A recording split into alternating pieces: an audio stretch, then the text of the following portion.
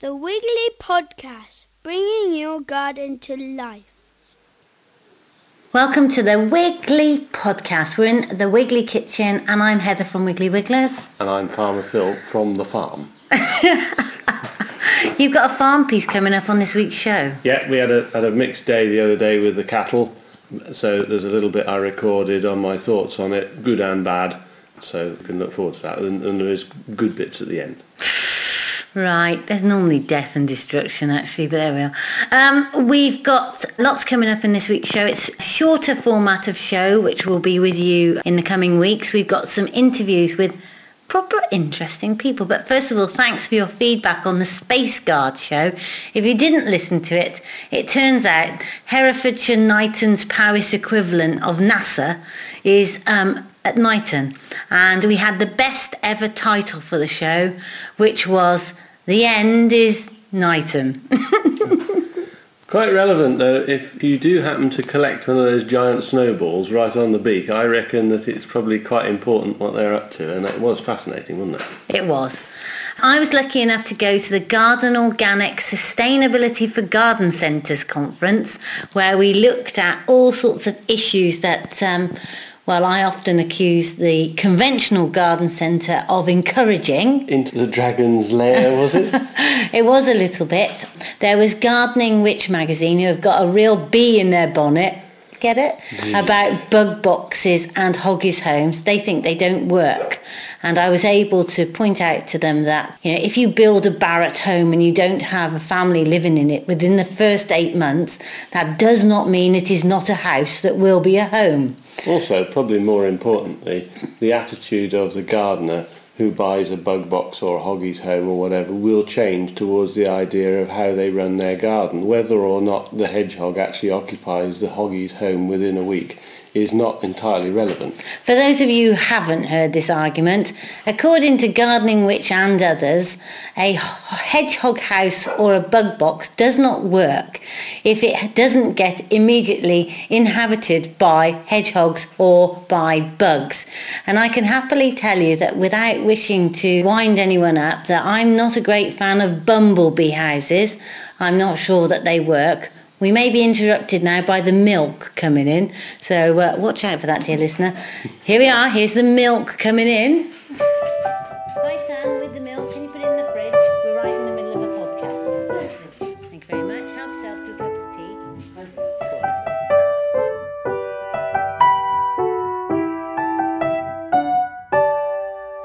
Yes, for those of you not sure, 8 months is apparently about what's needed to inhabit a hedgehog house or a bug box. If it's not inhabited then some people, including Gardening Witch, think they're a waste of time. I can say that from our point of view, bumblebee boxes are not good. We stopped selling those many years ago, and I'm not a great fan of frog houses, but hoggies homes are brilliant, and in our garden, even though we recommend you leave a little bit untidy, that you make sure that you have stacks of logs, they still prefer to use the tubes, especially mason bees, than they do to anything else. And of course, they're a great way of looking and viewing what's going on. Absolutely right. And also, if you get the right plants to sustain the wildlife and then give them the choice of where they can live, if you like, or in the case of a mason bee breed, you know, what can be wrong with that? Anyway, I'm sure this argument will rage. The point was, it was a fantastic conference about looking at how garden centres can be more sustainable themselves, encourage greener gardening and listen to their customers with what they want. And the best speaker, I felt, was a chap called Alan Knight. And if you want to find out more about Alan, go to www.singleplanetliving.com. The concept is, if the planet were a business and the citizens of its world were its customers, the executive board should be anxious. At face value, the business is enjoying huge demand and growth, but behind the scenes, the supply chains are being overworked. It's using up resources at an unprecedented rate and causing material damage to its support systems. Business as usual looks unsustainable. What I liked about Alan was that he's point was not to minimise the negative impacts that we were all having. So not become obsessed with our carbon footprints and decrease in waste output, but actually to look at the positive things that we can do to make change. So here we are. First up on the Wiggly Podcast, my interview with Alan Knight from Single Planet Living. Well, here we are. We're at Garden Organic, and I'm very pleased to have just caught up with Alan Knight. Alan, I know you work for Virgin, but I didn't really understand what exactly you do. Can you just give me a little bit of background on you? I advise businesses on sustainable development. I have done for 20 years. I only work part-time with Virgin. I'm their independent advisor.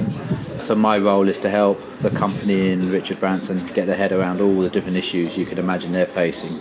But I do work for other companies, and I teach at Cambridge and Exeter as well. And you were sort of at the beginning of FSC with B&Q, I think? Yeah, I joined B&Q to help them sort out the problems they knew they had with where their tropical timber products like garden benches was coming from. And so I was one of about 15, 20 people who thought of and invented and made FSC happen from just an idea, a crazy idea in a meeting room, to what we know today. Now, what I was interested in your talk was something that I've been thinking about for some time, which is the practical ways of changing the world that we live in without being too preachy, boring, and actually shutting down our whole place so that we're little greenies living in huts and never doing anything. And what I found interesting was that you were willing to stop blaming the consumer all the time and pass the responsibility on to the people that are actually retailing and producing the goods. So you were talking about limiting choice. Can you explain that a little bit more? Yeah, the concept is called choice editing, and in a way all businesses, but particularly retailers, when you think about how we operate, we decide what choices we're going to offer our customers. And all I'm really saying is that we should do that for environmental and social issues. So instead of saying here is an FSC timber garden bench and it's an alternative to our conventional garden bench, I'm just saying you should only offer the FSC garden bench. And the research I've been involved in shows that actually customers expect that as well. And firstly, when you talk about that, people go, that's crazy, you can't restrict customer choice. We're retailers, it's all about customer choice. But it's not really, is it? Good retailing is choice editing. And an example I use, if Tesco's sold every apple which you could possibly grow in the world, they would have to offer 1,500 apples, but no, they offer 7 or 8. So all I'm saying is in choosing your choice of apples from 1,500 to 7 or 8, include in those decision-making criteria environmental and social issues, and stop confusing the customer with so much information. Just sell them what's right. And don't you think that everyone knows this anyway? Because in my heart of hearts, I know that the customer doesn't want something that's harming the rainforest. In your heart of heart, you know that too. Consumers haven't necessarily got time to research every single thing. So it has to be about trust. And that trust must be there from the retailer, surely. Yeah, and I think that trust needs to be won. If you go into a tool shop and you buy a power tool like a drill or a lawnmower, customers don't say, before I buy this, can you reassure me that it's safe? They don't even look for the label because they know that the brand, public policy and the retailers do the due diligence for them. If you then went home and you turned on that electric lawnmower and it gave you an electric shock, the brand and the retailer would be devastated and destroyed. Yeah. All I'm saying is don't underestimate how quickly we're getting there on environmental and social issues. And now the thing I loved was the happiness idea. Can you explain why people are happier, how you're affecting happiness with environmental and social elements? Well, I think where the environmental and social debate's going, 20 years ago it was about bottle recycling, it was about saving rainforests and saving whales.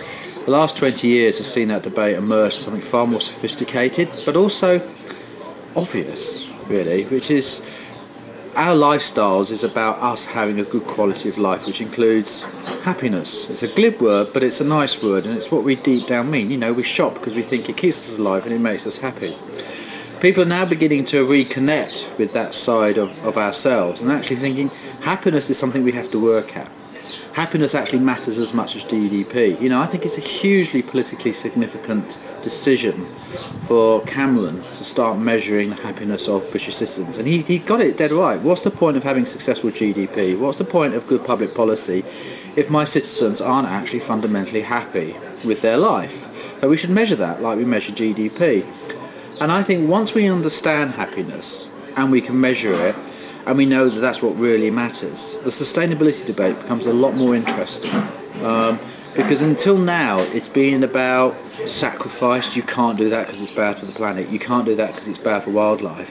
What we're now saying is, no, these two things come together. No wildlife in a dirty environment makes you unhappy. And if you're unhappy, you care less about the environment, and therefore it becomes dirty and polluted. So the two need to work together and climb upwards. And so a language I use quite a lot, we talk about detoxing our bodies.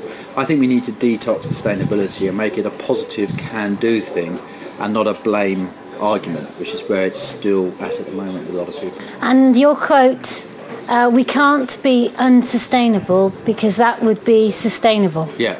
I like that. Well, what I was really saying is one thing we forget about sustainability, and we often go to conferences about, is sustainability good for business? If we agree that the current way we live our lives is unsustainable, especially with China and India emerging out of poverty, thank goodness. So if we agree life is currently unsustainable, we agree that it's going to change. Because you can't be unsustainable forever, because if you're unsustainable forever, you would be sustainable. Yeah. And therefore we're agreeing that sooner or later something's going to change from unsustainability to sustainability. So the only narrow choice we have as citizens is what do we want that sustainable outcome to look like? Do we want death and destruction and plague and wars to kill off populations, to get us down to, I'd say, 1 billion people who can then rebuild themselves? Commercially and politically, that's a really stupid sustainable outcome. And so what I'm saying is all we can choose is what sustainable outcome we want. And what I'm saying is the lifestyles we currently lead is what most people sort of want.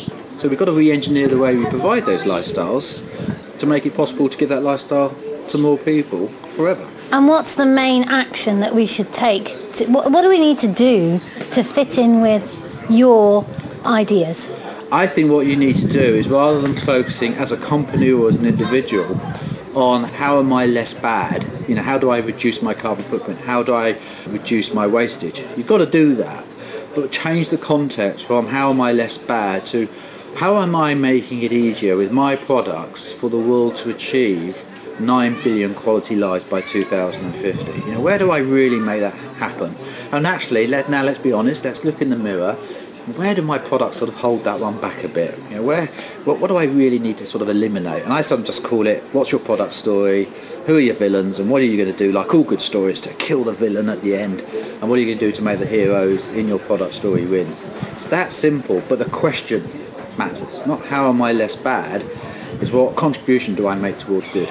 What about gardeners? Because there are a lot of people who've got gardens that certainly wouldn't call themselves gardeners, and there are a lot of gardeners who are probably greener than a lot of other people. They're always looking ahead, certainly, to the future. How do gardens fit in with this plan? Presumably they're utterly crucial, but I'm not sure Cuba actually worked out that well in the end, did it? Well, you could... I think Cuba's so left field, but I know what you mean about Cuba. Cuba actually does do a lot of sustainability through the way it uses gardens. It's the politics of Cuba which sort of makes us sort of double take and go, not quite sure yet. The way I describe gardening and sustainability is that if gardens had never been invented and they just didn't exist at all, but a group of us were gathered under the direction of President Obama and the other world leaders to make sustainability happen, we probably would sooner or later invent giving everybody a little bit of land to put behind their houses where they reconnect with nature, grow a bit of their own food, do passive exercise, and have the satisfaction of seeing things grow and having the satisfaction of having an outdoor space to relax. And just that very story, gardening is fundamentally good. It is about passive exercise, it is about happiness, it is about connection with nature, it is about growing your own food.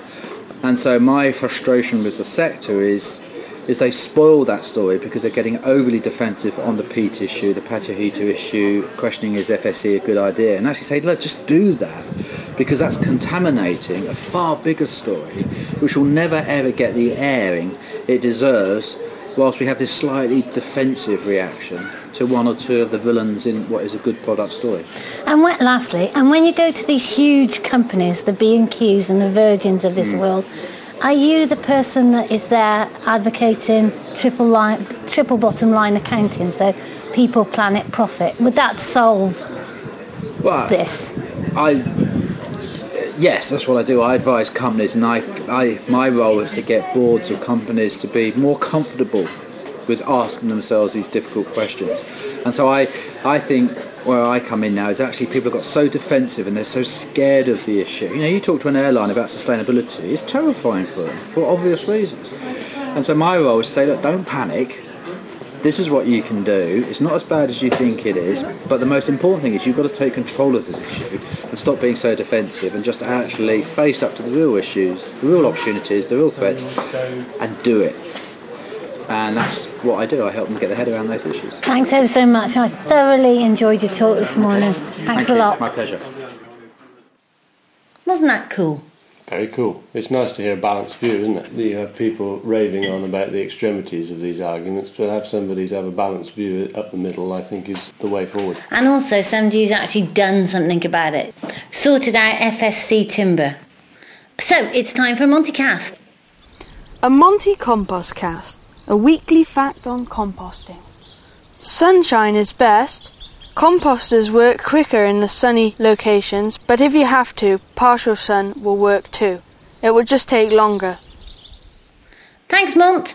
Now, before we go to your farm news, Phil, if you are listening to this, dear listener, in May 2011, then come along to the Hay Festival. We have got big action on our garden this coming week. We have celebs digging in wildflowers.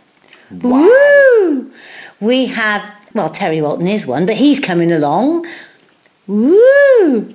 We have lots and lots of talks. We have our florists there, and we have flowers all over the showground. Now, look, is this just all a thinly veiled excuse for you to attempt to get close to Rob Lowe? Yes.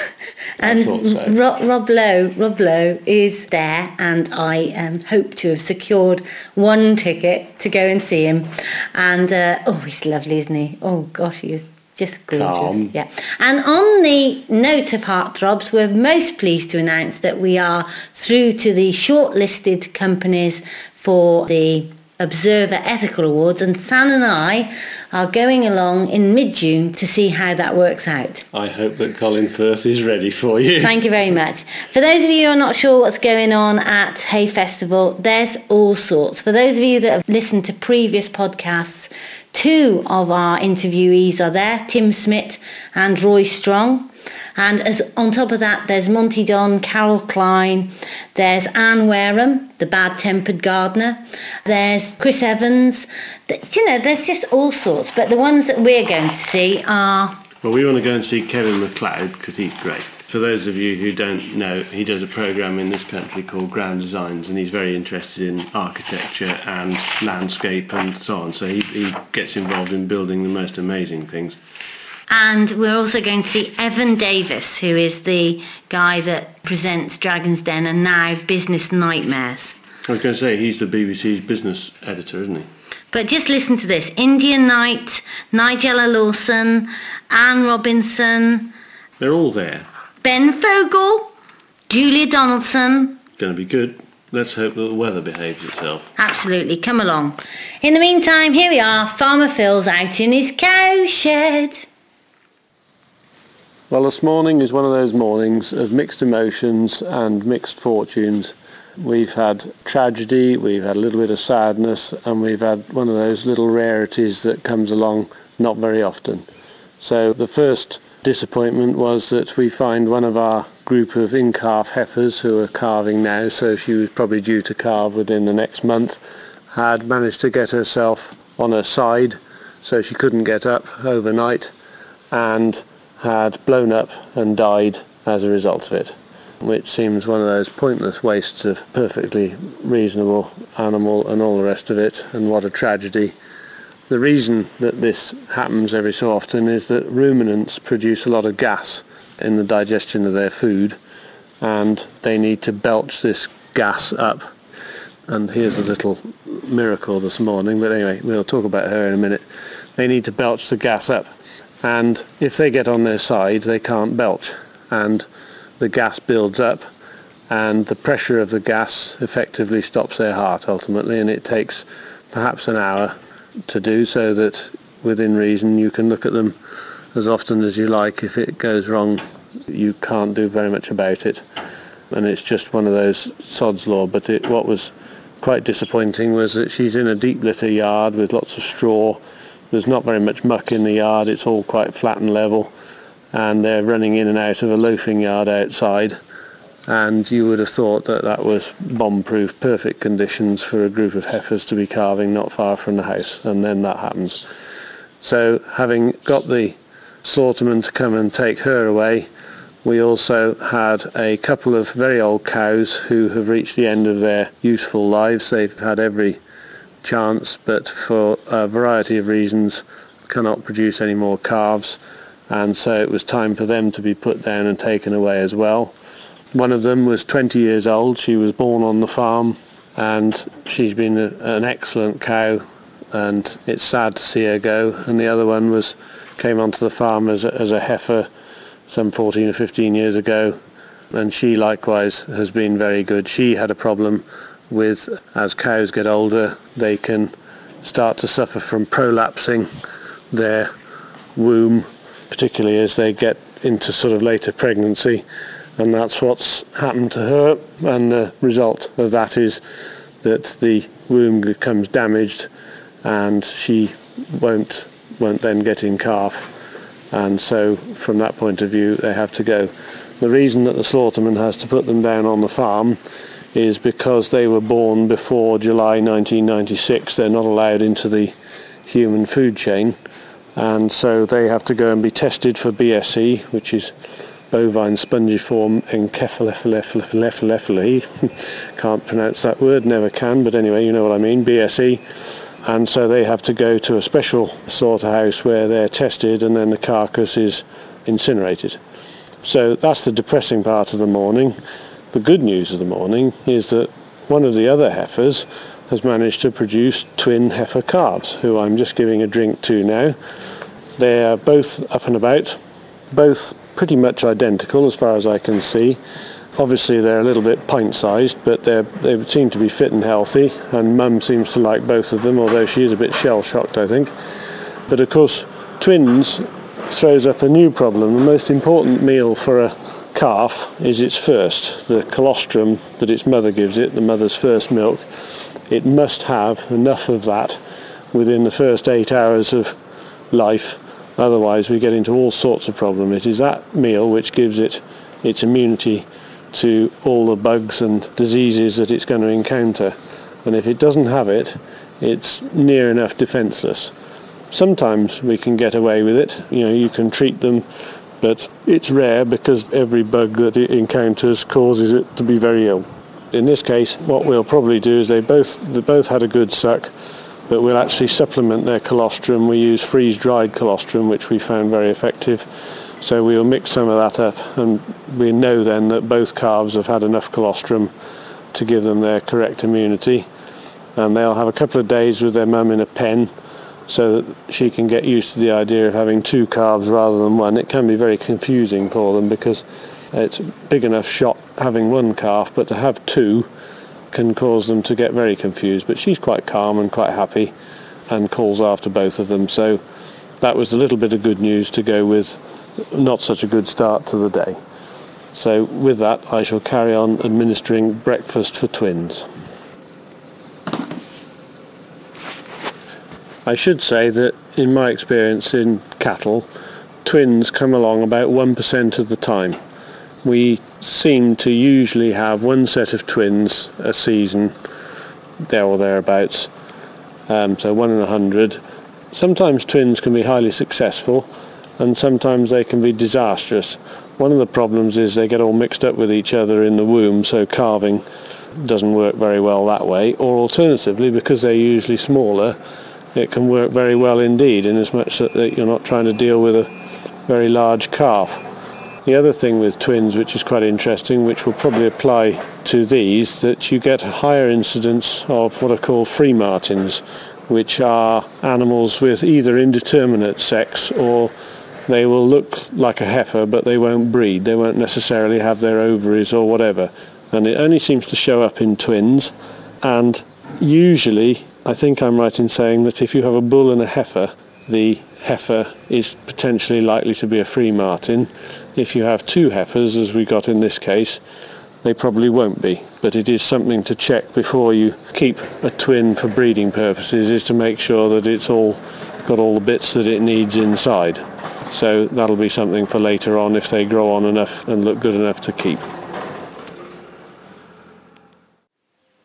Thanks very much. If you'd like to tune in to the next Wiggly Podcast, you need to be with us next Monday. Thanks so much for listening in. If you could possibly pop along to iTunes and do a review, that would be just a jolly ticket. Bye from me. And bye from me. If you want any stuff, go to www.wigglywigglers.co.uk. Thanks, bye.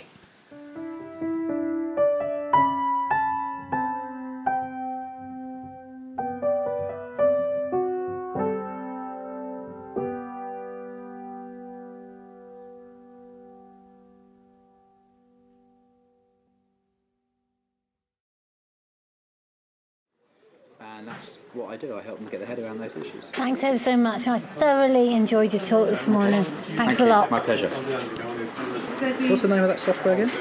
I just a sec. She said working out what the hell to do.